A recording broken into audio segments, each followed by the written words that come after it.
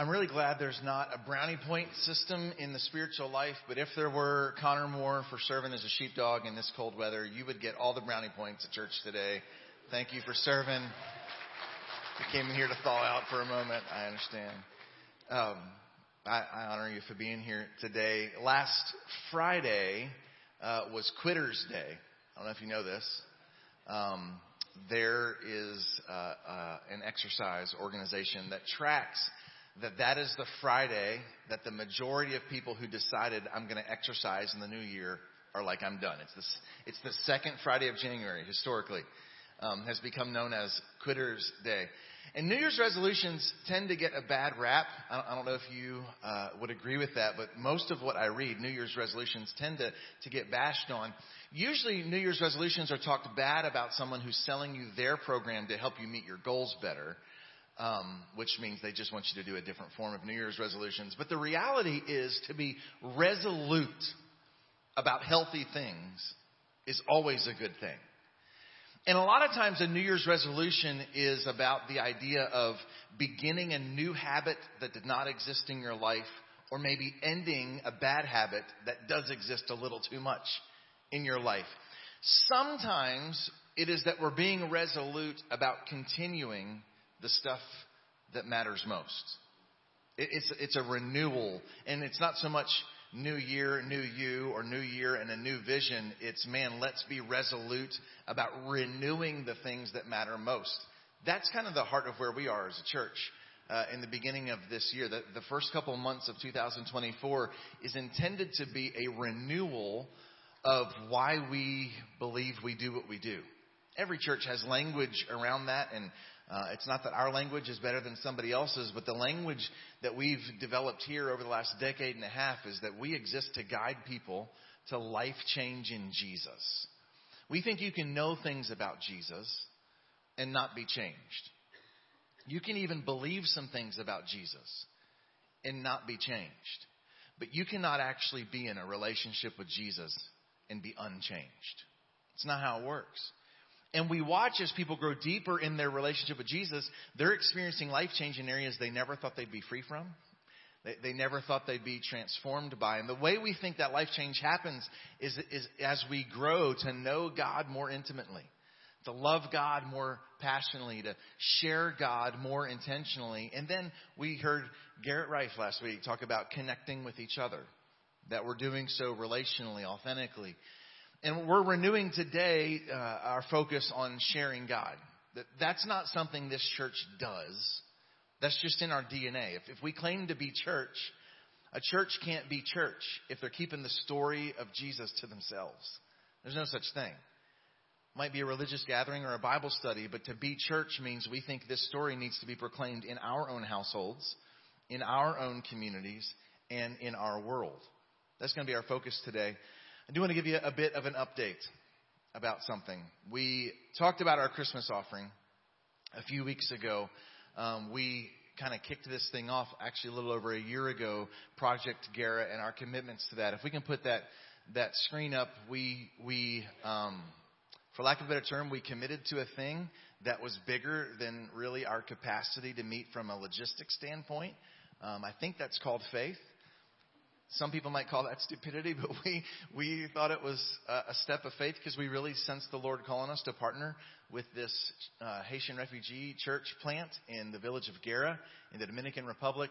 The Lord was merciful in that somebody partnered with us in phase 1 and matched our $30,000. And so phase 1 got completed pretty quick. Check mark. Praise the Lord. And then we found ourselves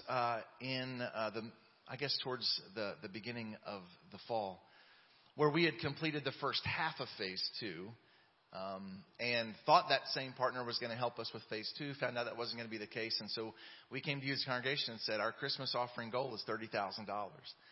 In the past, since I've been here, maybe the years, this church is a lot older than me. In the last 15 years, the biggest Christmas offering we've ever had was around $15,000. And so we came to you with something that was double what we've ever seen done before. I think that's called faith. Some might call that stupidity. We thought it was faith. We came and presented that to you. And we shared with you on the last Sunday of this year that, praise God, we completed phase 2. that more than $30,000 was given. As a matter of fact, what we shared with you on that Sunday is we were about $3,000 short of completing phase 3. Several of you responded, and it is my great joy to share with you this morning, we have completed phase 3 of Project Guerra.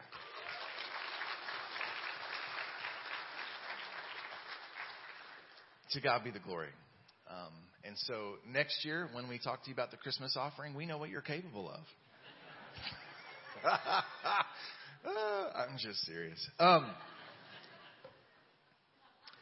Praise God to get to partner. And some of you have come with us and you've met Pastor Matthew and his wife, and you've met the other Haitian refugee pastors there. And if you'll come with us next time we go, I'm just telling you, there's a genuineness about these guys that we just want to partner with. We just believe in the work of God that he's doing there. And what is personally rewarding to me, and this doesn't have to mean as much to you as it means to me, it's okay.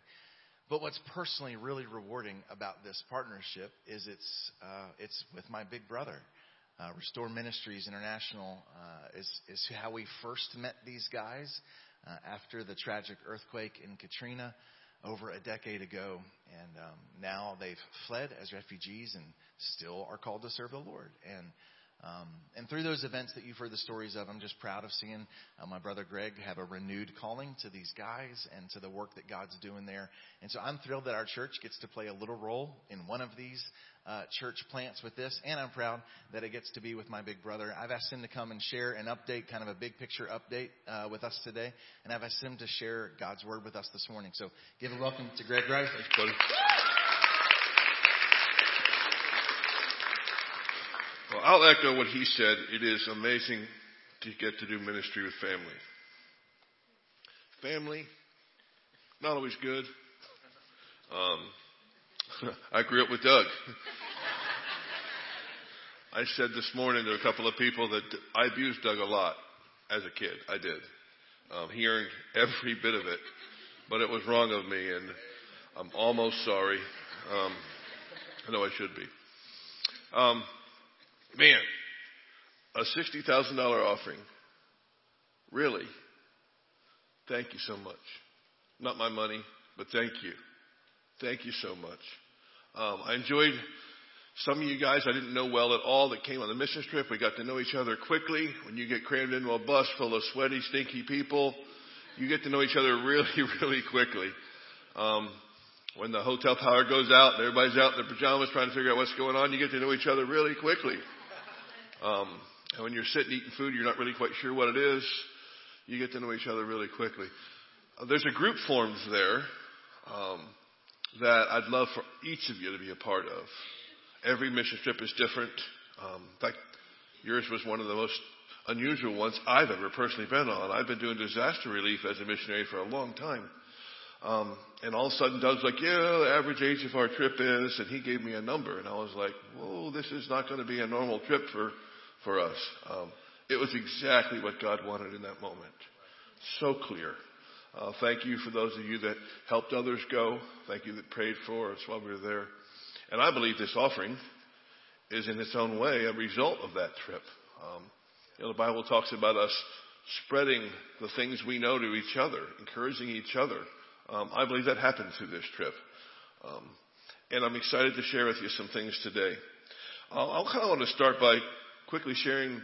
Most of this is home folk on a cold day like this. Most of us, I've stood in front of y'all before. I don't recognize some of you. My wife Robin is in the very back corner here. It's as close as she'll get to the platform. Unless she is induced with special meals or something. My wife Robin's there. My mom's beside her. I've got Alex and Kelsey and their brand new baby here today for the first time. And I've got my other kids watching online. So it's a cool thing. And to my own family, don't worry, I'm not speaking from James today, because the joke when they were kids was everywhere we go, Dad speaks out of James, because it was simple when I was learning how to speak a little bit. No James today, guys. So Robin and I are missionaries, have been since Hurricane Katrina. Went down, volunteered a little bit, turned into a long-term volunteer, turned into a calling and a life change. and disaster relief for a long time. Doug mentioned meeting some of these guys in Haiti. He said in Katrina, he met in Haiti. We met these men after the earthquake there, and expected to be going back to Haiti over and over and over for the rest of my life. I fell in love with the place, even though it's a disaster. And God didn't let that work. And eventually, their lives in Haiti were such a mess, they decided to start serving the refugees that are leaving Haiti and going to the Dominican Republic. We've got some photos here of what that work looks like. Some of it was already there the first time I saw it, and some of it has developed a lot in the last 2 years. We'll start with the first picture, and you'll see the village of New Jerusalem from space. Amazing technology in this world, yeah? Small group of people, 2,000, 3,000, nobody's counting, nobody knows. People in the village today probably will be in the 10,000 range in 5 or 8 years based on how these types of villages normally grow. A pastor friend of ours that Doug's told the story of Pastor Edison.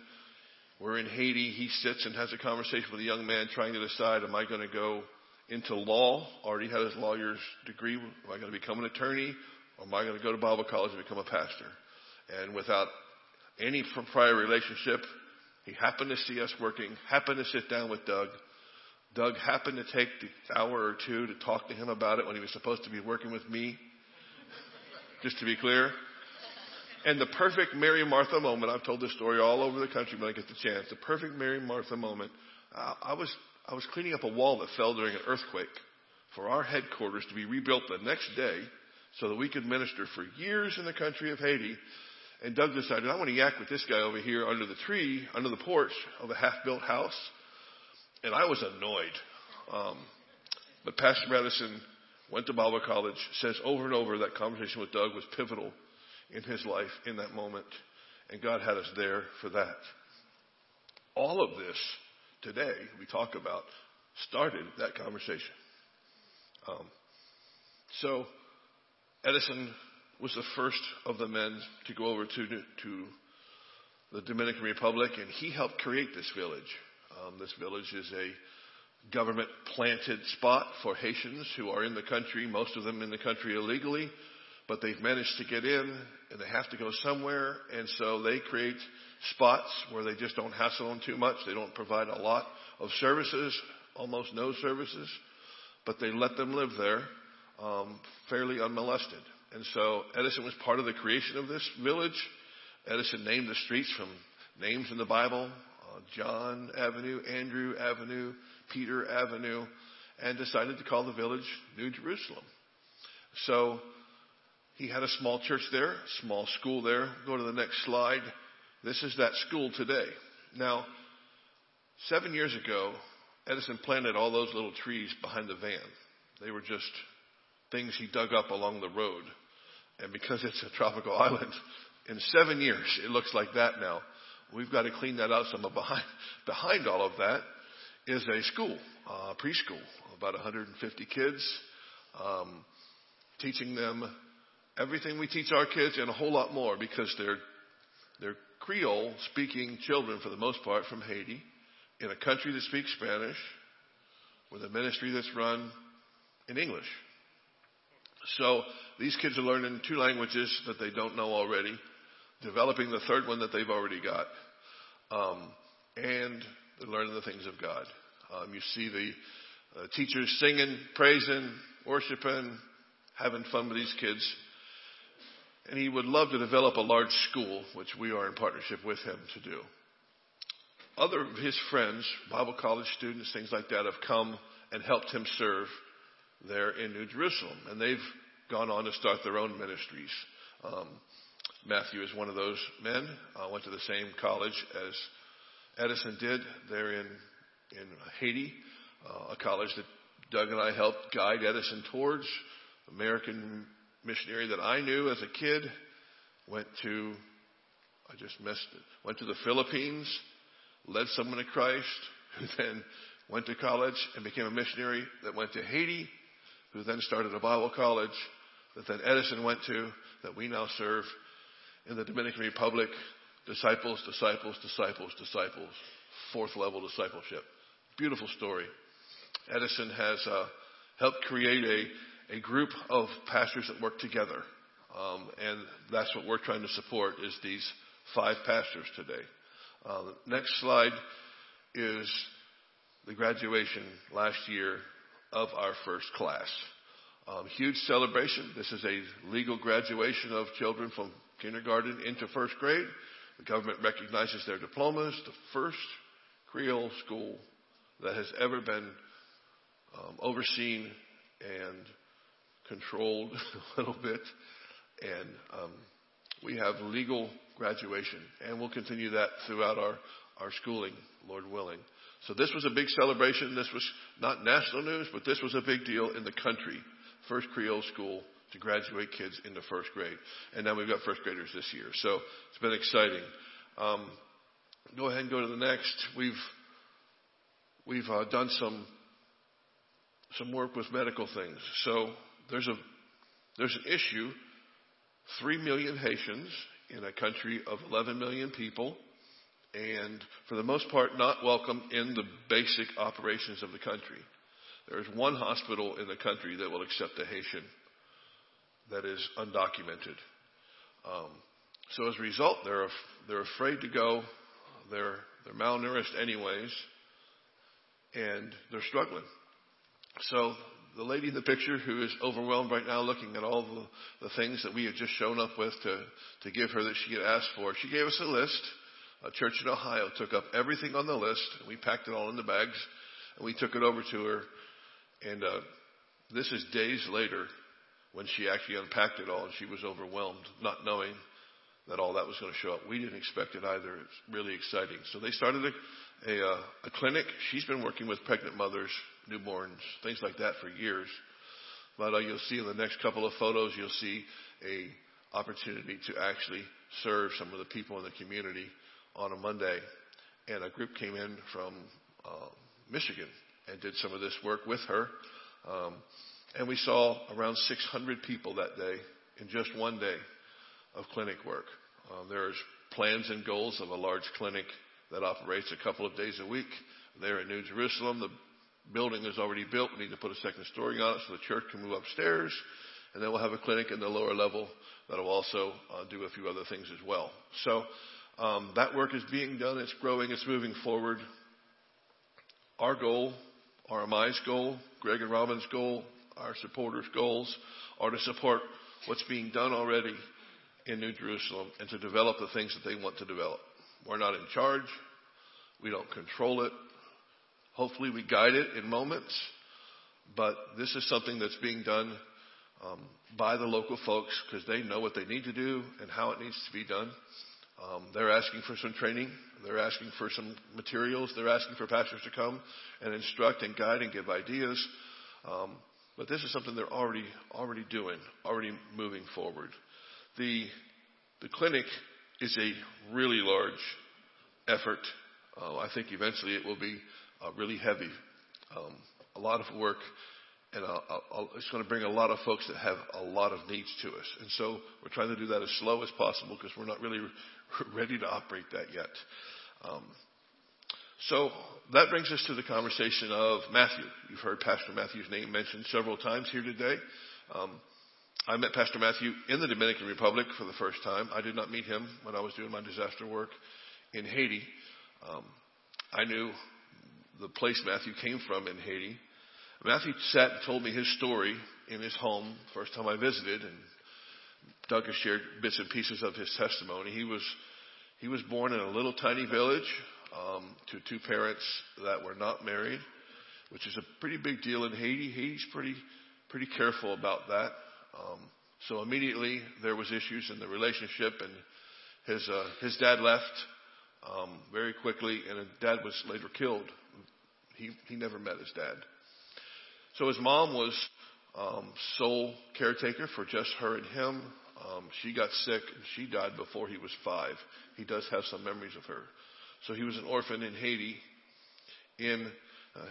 Haiti's kind of shaped like a fist with a finger sticking out the bottom, and he was right on the tip, as far away from Port-au-Prince as possible, one of the more undeveloped parts of Haiti. So he was in a village, just a little kid, 5 years old, no parents, no relatives, a bit of a reject. Apparently he wasn't the cutest kid. The village's name for him was the word ugly in Creole. So he did what he could. He worked hard. He was aggressive finding food and things, and people helped him some, but mostly he just tried to survive as a kid. And eventually, there was just not enough resources for the community to survive on its own, and then he was making things worse, and they actually said, he's so close to death anyways, he's so close to starving. They asked the fishermen to take him out on the boat and just let him out of the boat. End his life. And those fishermen put him in the boat. A reality we can't fathom. I can't justify, but it's truth. And those fishermen took him out, and that day he worked with the fishermen. And a couple of them were like, this guy, this kid, he's a worker. I don't want to throw him overboard at the end of the day. So they took their catch in closer to Port-au-Prince, the capital city, and they said, well, maybe we'll find somebody who wants him. We can sell him, get a little bit of money. And so they tried to find an opportunity where he could work the docks or he could be sold. They didn't find anything, so they just let him go. So now he got dumped off as a village kid with no education and no experience in a capital city full of 3 million people. He eventually joined a gang at a very young age for protection and a little bit of food. And in Matthew's words, I was a dread. He grew dreadlocks. I was a dread. You know what that is? I was a dread. He was trouble. He was a punk. He was a thief. And then one day he saw some guys playing basketball and decided he wanted to play basketball. Turned out that they had said, well, we get together every Tuesday and play basketball here. And then we do this little sermon thing. And so he sat through a sermon thing, and then they gave him a few, some rice and beans and things, and they let him go. And so he came back the next day. When's the next one of those? And eventually found that there was a soccer day, and there was an American football day where they did not play football at all. But they did throw football. But a ministry that was reaching out, that was just giving opportunity. If you're searching, here's a spot to come find. And eventually he decided to start sleeping there. So they let him be like the security guard boy, and they would feed him supper every day as a thank you for keeping an eye on things.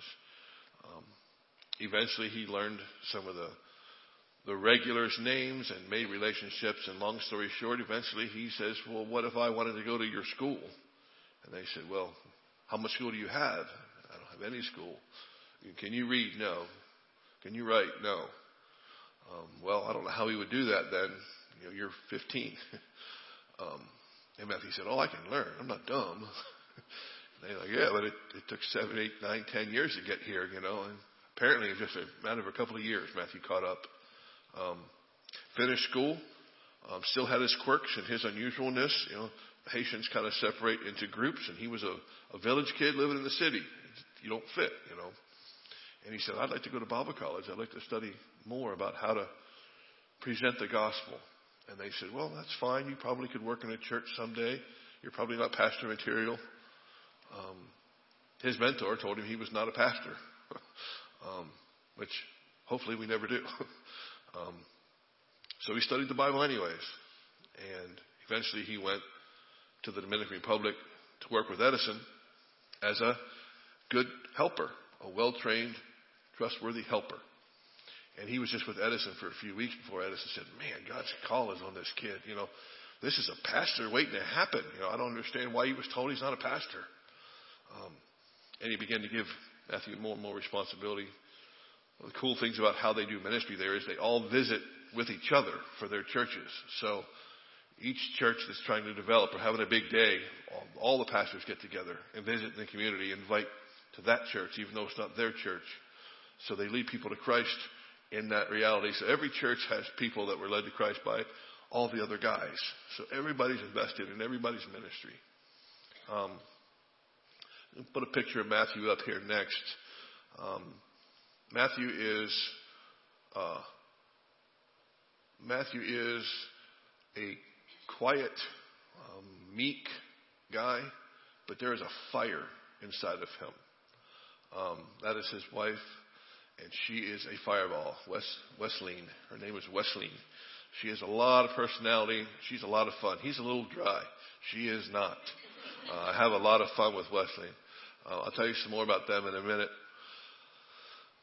We met Matthew. Matthew's a pastor today. Matthew's ministry is exploding in growth today. Doug met him, and eventually your group met him. We'll show the next picture of the building under construction. So this isn't what the building looked like when we visited. It looked better than that. Yeah. You can see in the center of the building, kind of by the light pole, there's a window, but you can see that the block underneath that window is all brand new. That used to be the front door of the church. But right across the street is a big baseball field, the community baseball field. And those baseballs were getting hit on Sundays, coming across the road, banging in the side of the building. They're afraid one was going to come into the building in the middle of a service. Third world problems. We don't have to worry about baseballs flying through our services. But so they moved the front door around the corner, putting windows in, smoothing the walls on the inside. We were about $15,000 short of that work getting done when we took the group here from Temple. The Temple group realized that and talked among themselves and provided that $15,000. I think it was $14,000 if I remember right, to finish the auditorium on the inside. And hi, brothers and sisters in Christ. How are you doing? This is the inside of the church. So as you can see, it's finished completely. So now we are waiting for the doors and windows so we can put in the church, and also the fence. Everything is ready. So we are waiting for them to come so we can install them. Thank you so much for your help and support. And thank you so much, Brother Greg. Thank you so much, RMI, Pastor Edison, Brother Carlos, for your prayers and help. And hope that God is going to continue to bless you, and you can continue to pray and share the good news. That's Matthew 2 months ago. Sent me a quick video just to say, hey, we're making progress. The windows are in today. The doors are in today. I think they're going to paint next week, if I understood him right. Had struggled with the weather. The humidity level's been so high. When our group was there, that floor was dirt, gravel. When we were there, the walls were block and poured concrete that hadn't been smooth yet. It looked like it was about to fall in on you. There's something about a wall that's not smooth when you can see a piece of rebar and you can see where the concrete ran down the block when they poured the lentils and the things. But that work is done. The money we took up here is to continue that project. Your Christmas offering is to continue that project, to make the payment, the final payment on the land.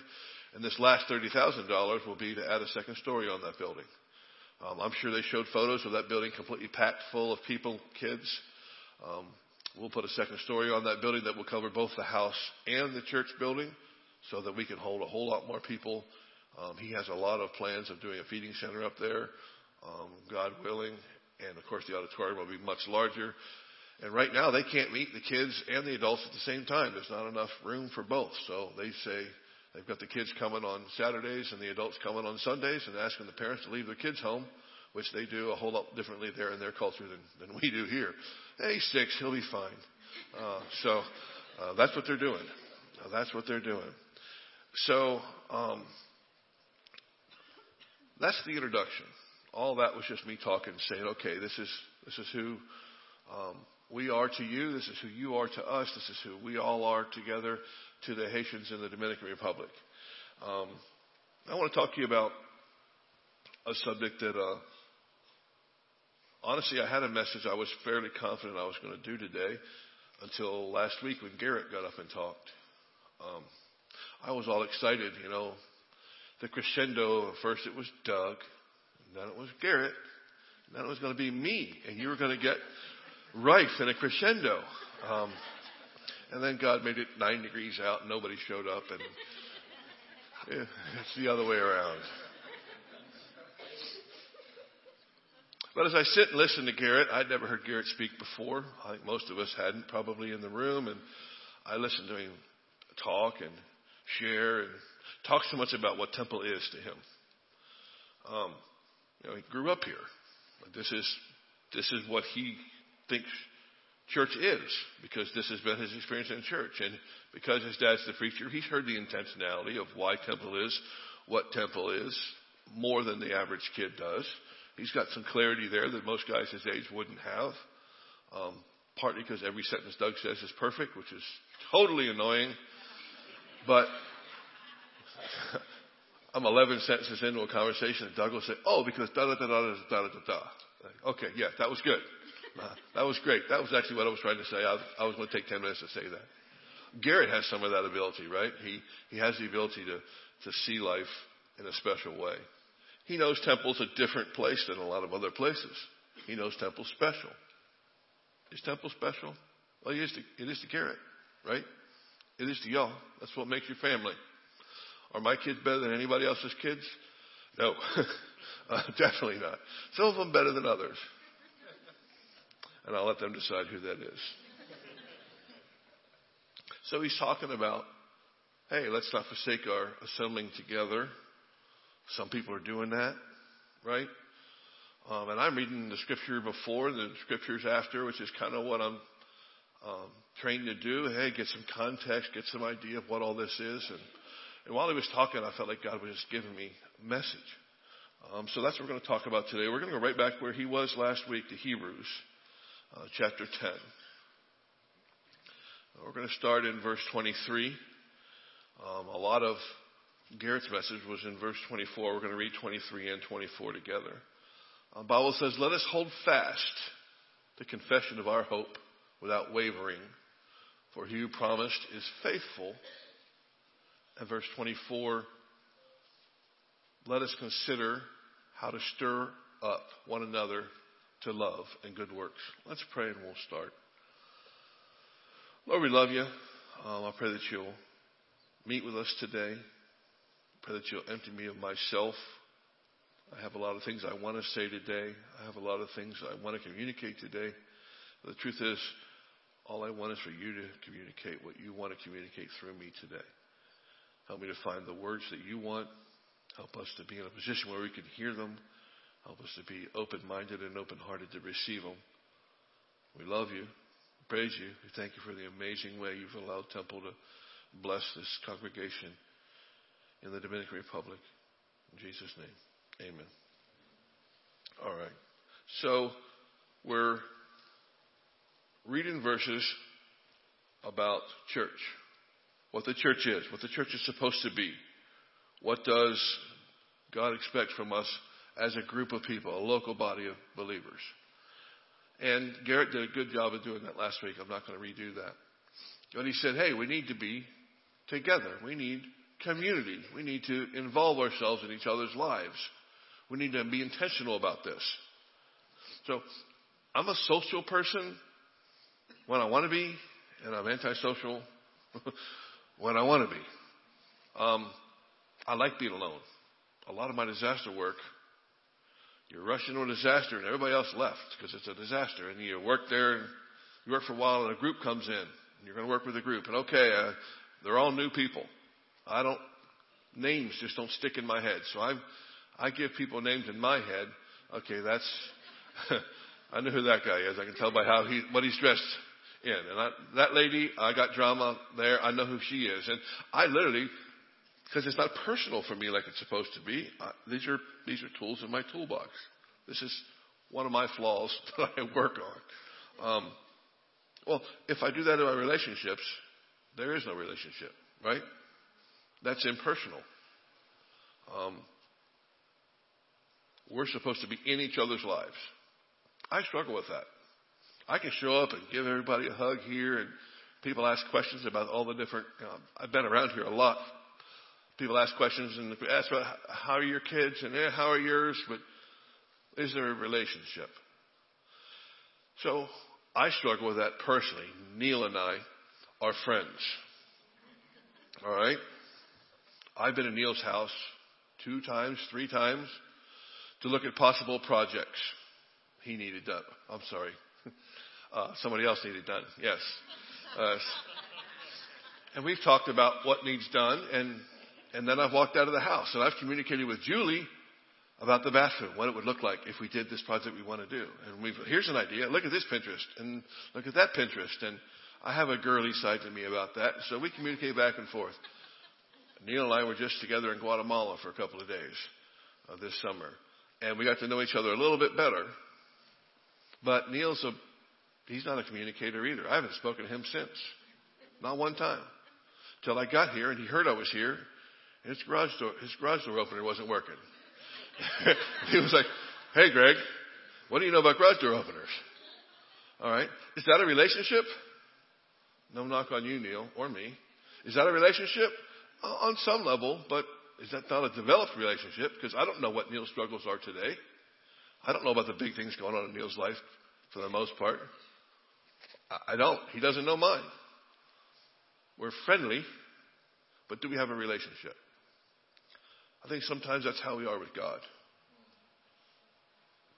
I have a need. Hey, God, you do realize that payment's due.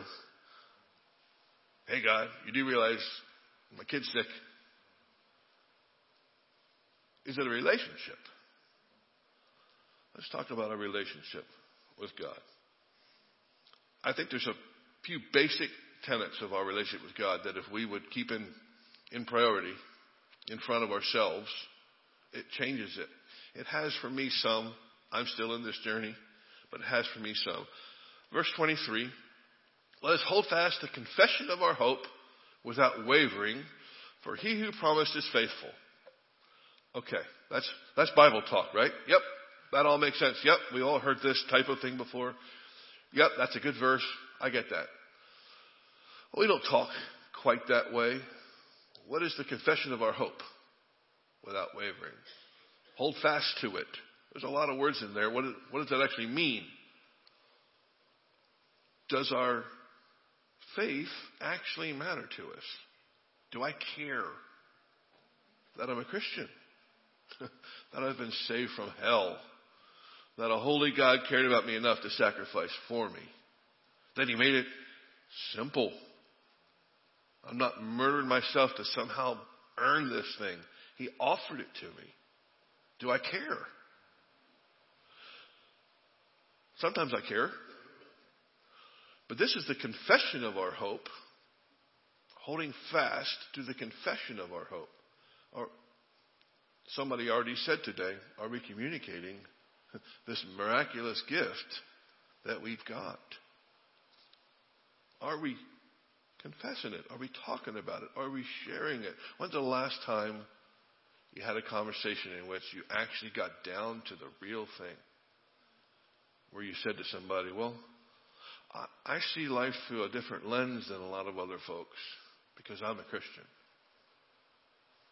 Well, a lot of people are Christians. What does that mean? No, I believe that the Bible's real. Okay, so you're weird. Yeah, I'm weird.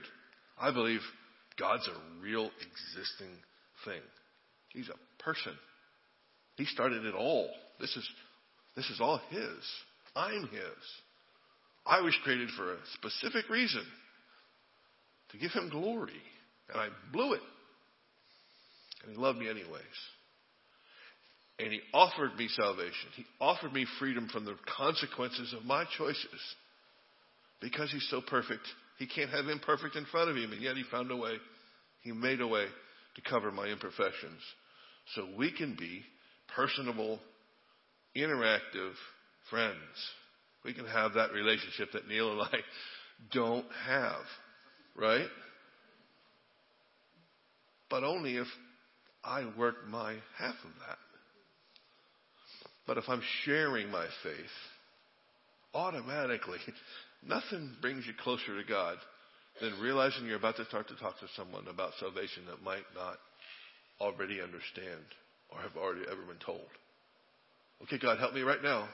This is super important. I'm sorry I was obsessing about what shoes I was going to buy 5 seconds ago. Here we are, brass tacks. I think some of us, myself, for a long time, I shied away from sharing my faith. It terrified me. Because am I really even qualified to talk about this right now? Yes. As a child of God, you are qualified. Because he did this for you. Share it. The confession of our hope. So this is one of the things that attracted me so much to Matthew. Pastor Matthew is a guy that just looks you in the eyes and has a conversation.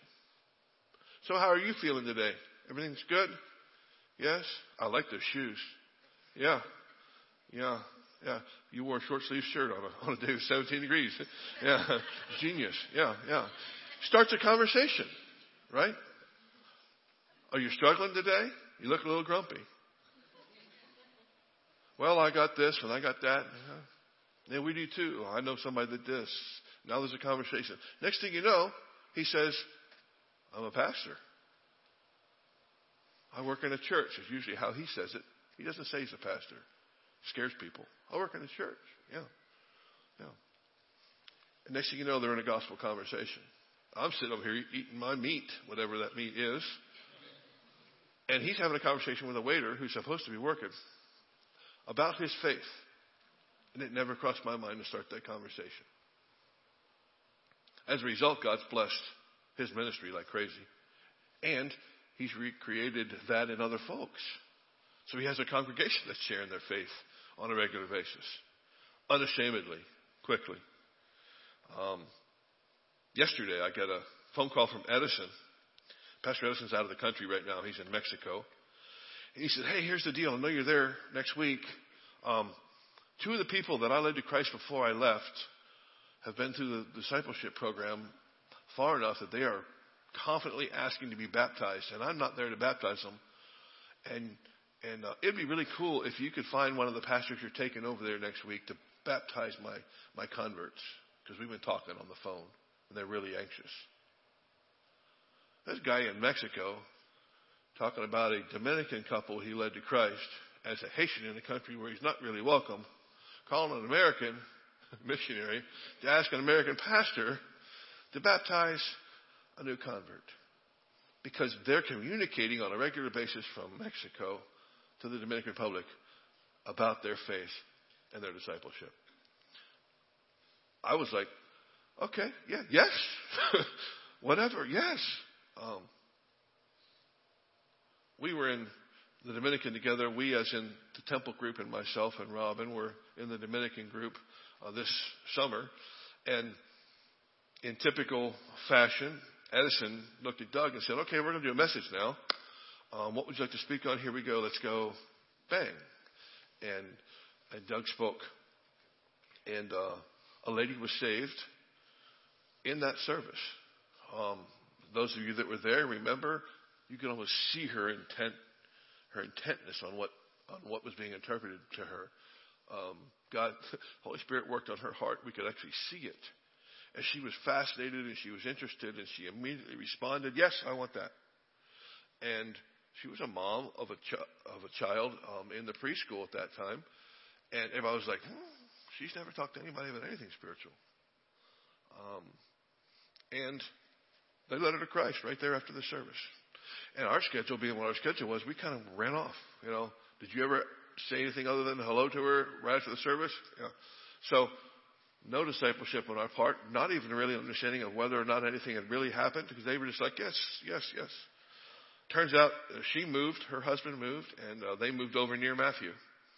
And got involved in the church there at Matthew's. And she met remember, this was just in July that she got saved. She met a man in the church there at Matthew's church, and they got to talking, and they realized they had a lot in common. And like happens as adults, we make relationships really quickly. And they were like, yep, we're going to get married. This is it. He's the one. Well, he's been called to ministry. He has been called to ministry, and it's been almost 2 years in pastoral training. Matthew is considering having him kind of as his number 2 guy there in the ministry. And This new pastor's wife got saved because we took the time to share the gospel at the last second when we're supposed to be just playing a couple of songs for the kids. This was a children's ministry. What are we doing? Share your faith. You don't know. You don't know what God's doing. Her name is Seema. His name is Pierre. I'd love for you to put him on a prayer list for yourself. They are desperately poor, two people. The joy, I haven't told Matthew yet that we've raised this last $30,000 to put the second story on. The joy on Matthew's face when he called and told me, guess what? We got a good tent for Seema and Pierre to put on the roof of the church building so they have somewhere to live. They thought it would be awesome if they could find a way to live on the church building so they could help watch it. So they're in a tent. I can't explain to you the heat. I can't explain to you the ridiculous conditions that would be. That's where they're living today. And that's their plan right now until God does something different. So we're going to show up and say, okay, out of the way, we're going to build a building and displacing people. So we haven't started working on what the options are yet. So pray about that. That's one of the million little things that we're hoping God has a solution for that we can understand. So confession of our hope is verse 23. So verse 24 was, let us consider how to stir up one another to love and to good works, not neglecting to meet together as the habit of some, but encouraging one another, and all the more as you see the day draw near. So first it was a confession of our hope, and now it's the consideration. Verse 24, and let us consider how to stir up one another to love and good works. So that relationship we've been talking about between us and Christ, we talked about our relationship between each other as a local body. There's a command there. Consider, which means premeditatively, put effort into it, make a plan, make it intentional. How do we get each other,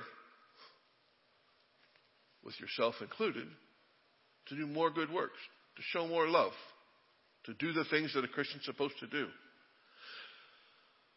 We all know that people that aren't church, people that aren't Christians, they look at the church and they always try to figure out what that is.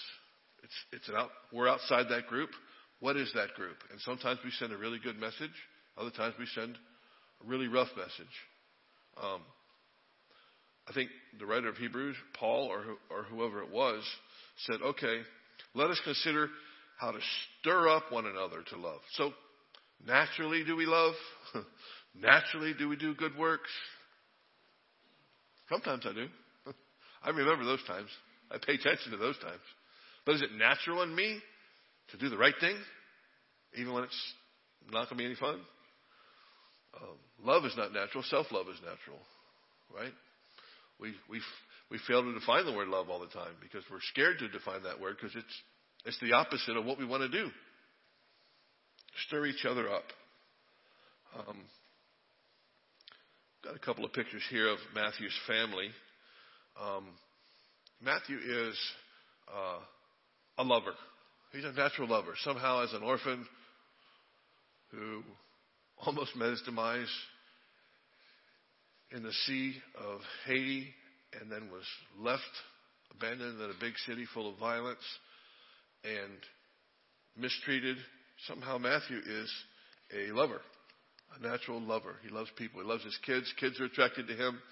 I think they had over 200 on Saturday in their children's ministry. And mostly what that is just adults loving on kids, singing some songs, trying to tell a story in the midst of all the chaos. Some of y'all were there. It's just love. It's just we care about you. God cares about you. That's the message. Matthew's wife, Wesley, and she is a lover as well. Got another picture of the two of them together we've already showed you. This is at a restaurant, and Wesley loves to eat. She'll tell you that the first time you meet her. Where are we going to do? What are we going to go eat? I love to eat. I love to eat. You Americans, you know how to eat. She says that to me pretty regular. Actually, she says, you white men know how to eat. It's even funnier. And she's right. But Matthew, in the next photo, is on his way to take his children to school. They're allowed to go 2 days a week in his area. So he loaded up 3 kids on a motorcycle with him, like they do. I've got photos of 5 and 6 kids on a bike with a parent or somebody, a taxi ride to school. It doesn't look safe. Those kids are so good at it. The bike could fall down. They'd all somehow still be sitting on it. They are so good, so talented. Matthew is a natural lover. But Matthew's love is for his people, his group, his mission, his ministry, but it's also for others. So Matthew gets together with Guito, Victorine, Belder, Edison. They get together fairly regularly. We facilitate a lot of those get-togethers. And what do? They encourage each other. Hey, how are you doing? What's working for you? What's not working for you? Who's sick in your church? They know each other. They know each other's ministries. They work. They put time into it. They are intentionally meeting together. My wording here is, verse 24 said, consider how to stir up one another to love and good works. Consideration of our shared goals. If we're all in the same mission here, then why aren't we talking about it? And are we on the same mission here? Being intentional. Verse 32 through 34 talks about compassion. Compassion for people that are struggling. I'll read this passage quick. Verse 32. But recall the former days when after you were enlightened. So he's talking about the history when the gospel went out and this group of people realized the Jewish faith had culminated in Jesus' death, burial, and resurrection, even though they'd rejected him. You were enlightened. You realized it. You endured a hard struggle with suffering, sometimes being publicly exposed to reproach, big deal for the Jewish culture, and affliction, and sometimes just being partners with those that were treated that way, right? For you had compassion on those in prison, and you joyfully accepted the plundering of your property, since you knew you had yourselves a better possession and an abiding one. What's the better possession? Salvation? Abiding one. What is that? We're talking about you have a personal relationship with the God of gods, the Almighty. Doug teaches on abiding a lot. That word means something completely different in that verse than it did a year ago. An abiding God. Compassion for our struggling brothers and sisters. Some of those folks in that verse, in that passage, they didn't actually have their own hardships, but they were friends with people that did, and so they put themselves in it. They visited Christians in prison and let the world know that they were Christians as well. Even though being Christians is what got them in prison in the first place, they visited them. Think of the nerve that took, the risk that took. But they wanted to be an encouragement. The world's rough. The world's hard. It was cold today, no doubt about it. And it's a big brouhaha. Doug was talking about Walmart, what that looked like yesterday. Every time I drove back by Walmart the last 3 days, every pickup lane is full and the parking lot's full. And Mom ordered water and couldn't get water. Alex ordered water and got these little teeny bottles that are like a little shot of water. Things are tough right now. But they're not as tough as we think we are, because unless we're sharing our lives with others, we think our problems are massive because they're big to us, right? But then when you talk to somebody else and you realize, oh, they've got way bigger problems than I do, and then they have somebody who has even bigger problems. I want to share a really quick list of things that have happened to Matthew since Temple was in his town. He had his passport stolen by someone he paid money to go to Haiti and get it renewed. An official agency that he's worked with a bunch of times They took his $500 and his passport, and he had nothing. He then later on went and got a new passport himself that cost $900 instead of the $400 it's supposed to cost. He got his visa with his updated passport, which is really hard to do. I won't take the time to explain all that to you.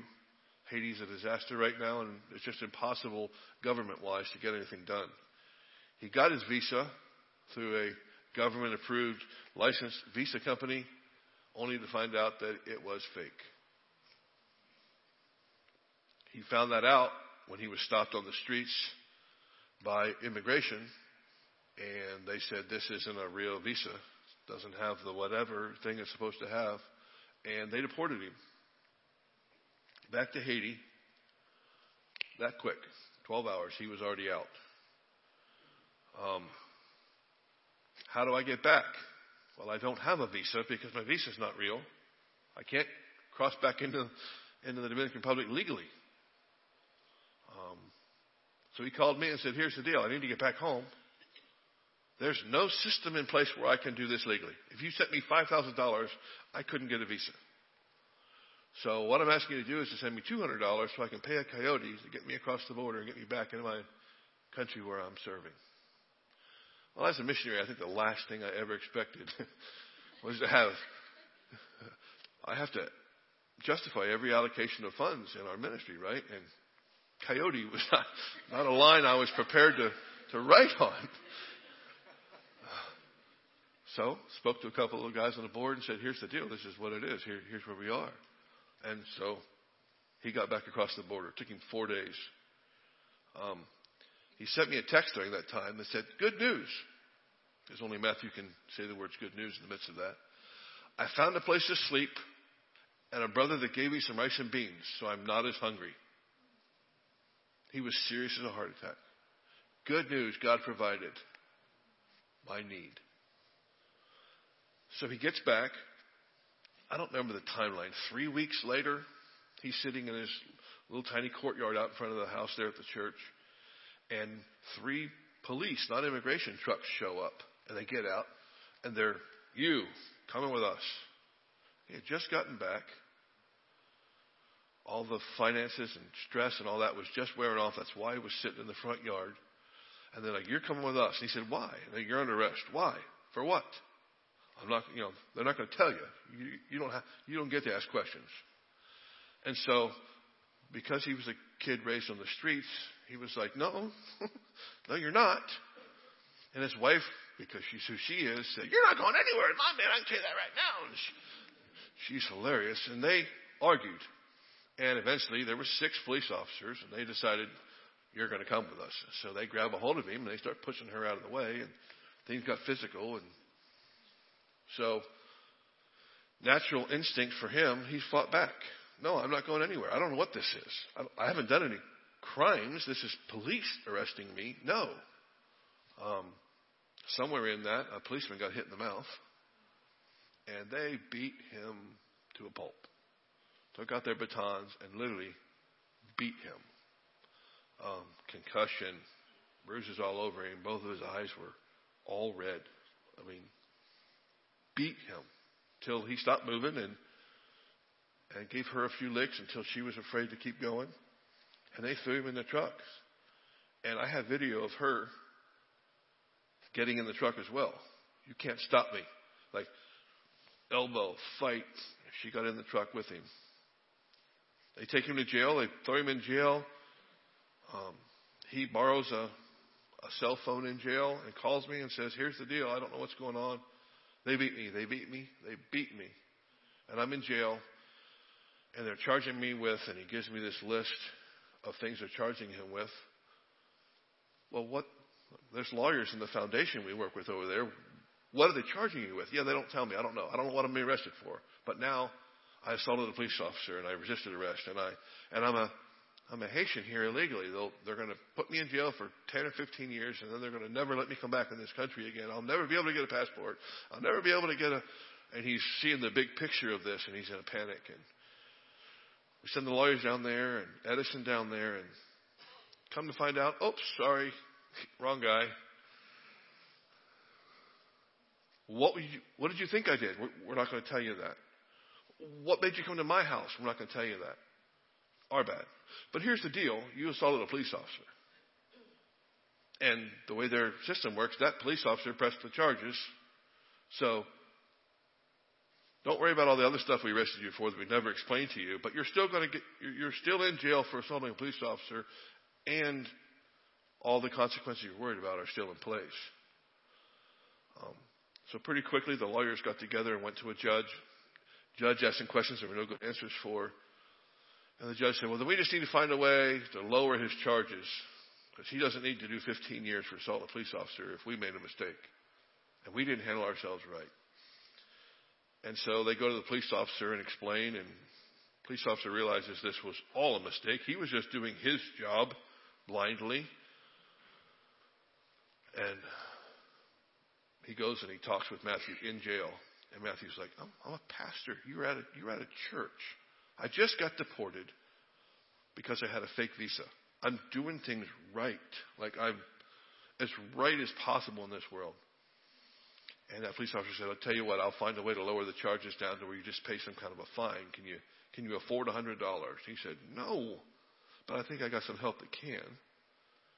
And so the police officer gave him his phone. He called me. And he's like, here's the deal. Here's what I think is happening. I don't know if it's real. Can you send $100? I don't know who to send it to. Is this a scam? Is this I don't know, another line on the list of expenses that you don't know for sure. Bail for my pastor. You know. I made that longer than it should have been, but truth is today, that police officer and Matthew are friends. I have a picture of them hugging.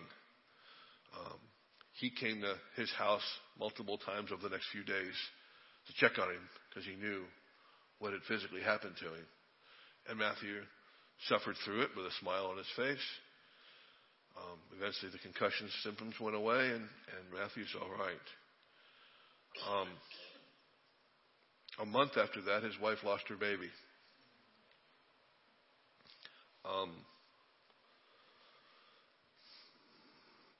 Life is different to a Haitian because they see death constantly.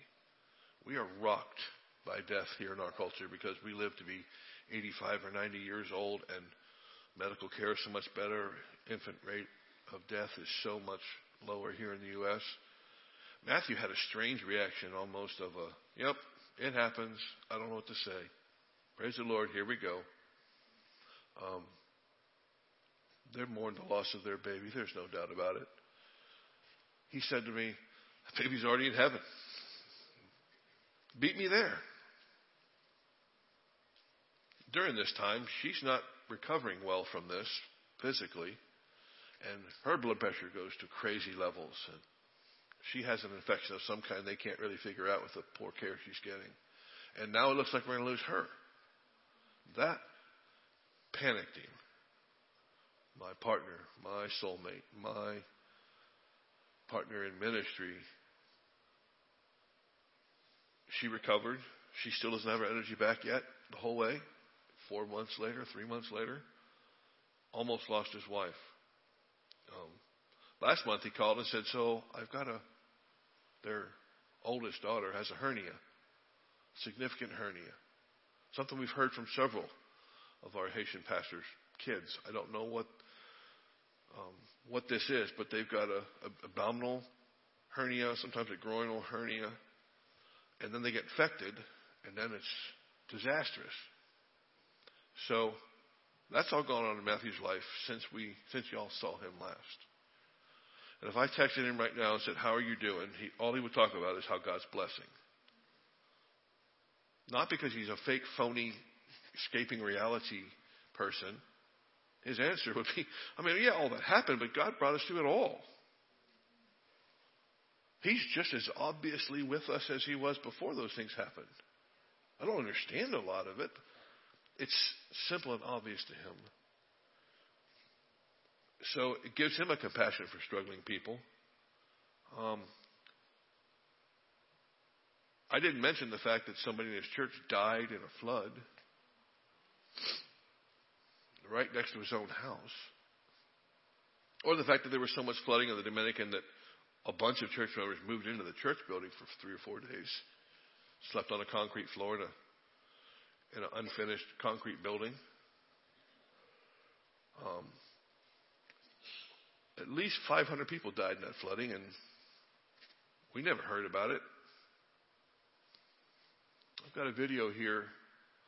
We hear flooding.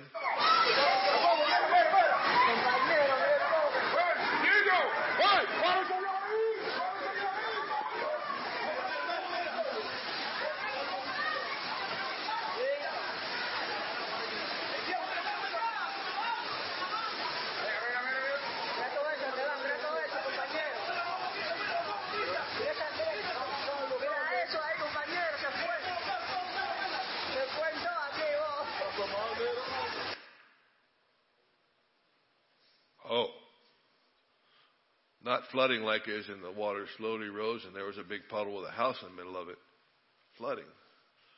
Here's some church members of Matthew standing in the water with their piece of a house behind them. Flooding. Drama. Emotional toll. Disaster. Literally, a week after that, Matthew sent me a text that talked about how much God has been blessing their group of people, their ministry.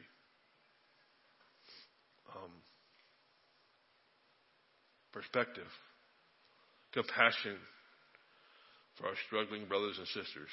Now, all of this would have happened if I didn't know Matthew, but I would never know. I have compassion on Matthew. You guys are feeling compassion for Matthew because we took the time to know each other. Compassion for our struggling brothers and sisters. And then point 4 is confidence in our future. Verses 32 through 34. Verse 35. Verse 35 says, "Therefore do not throw away your confidence, which has a great reward." We're right back to the beginning of the conversation. What is my confidence? What is this thing that has a great reward? It's my salvation. Our confidence, Matthew's confidence in the midst of that list, is his salvation because he keeps it front and center and clear in front of him. Our great reward. It's coming. Down to verse 37, says, "For yet a little while, and the coming one will come and will not delay." He's coming back. This life is going to be over one way or another. It's quick. Paul believed, to my eyes, that Christ was going to come back in his lifetime. He was shocked when he died and Christ hadn't come back yet. Well, man, if we could live our lives that way, what would it change? When's the last time you thought about I might only have a few days, months, minutes left? How would that change our behavior? And how often do we just get used to the life that we're in?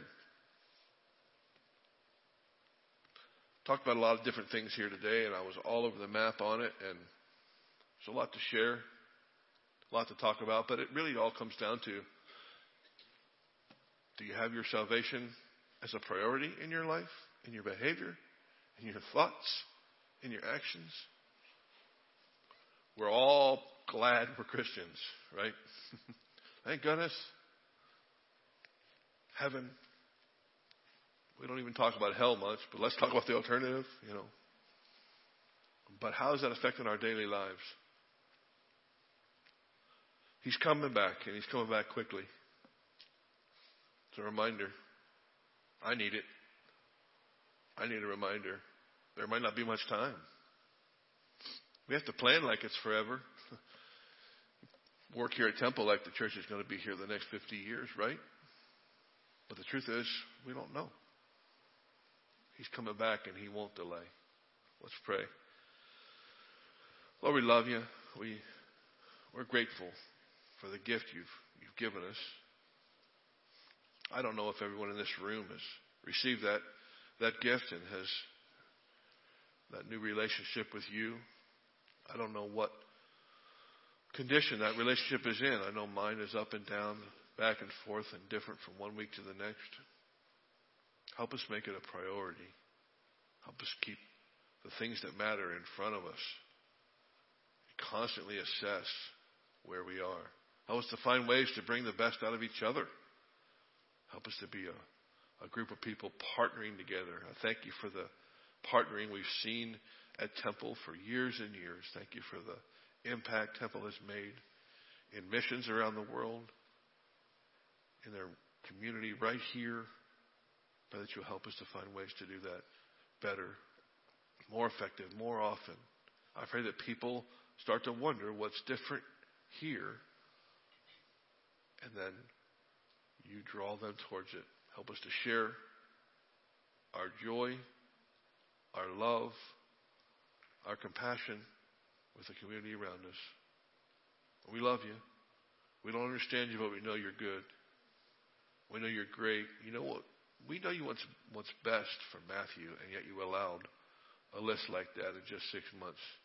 But we trust that you want what's best for us and for Matthew. Help us remember that and accept that.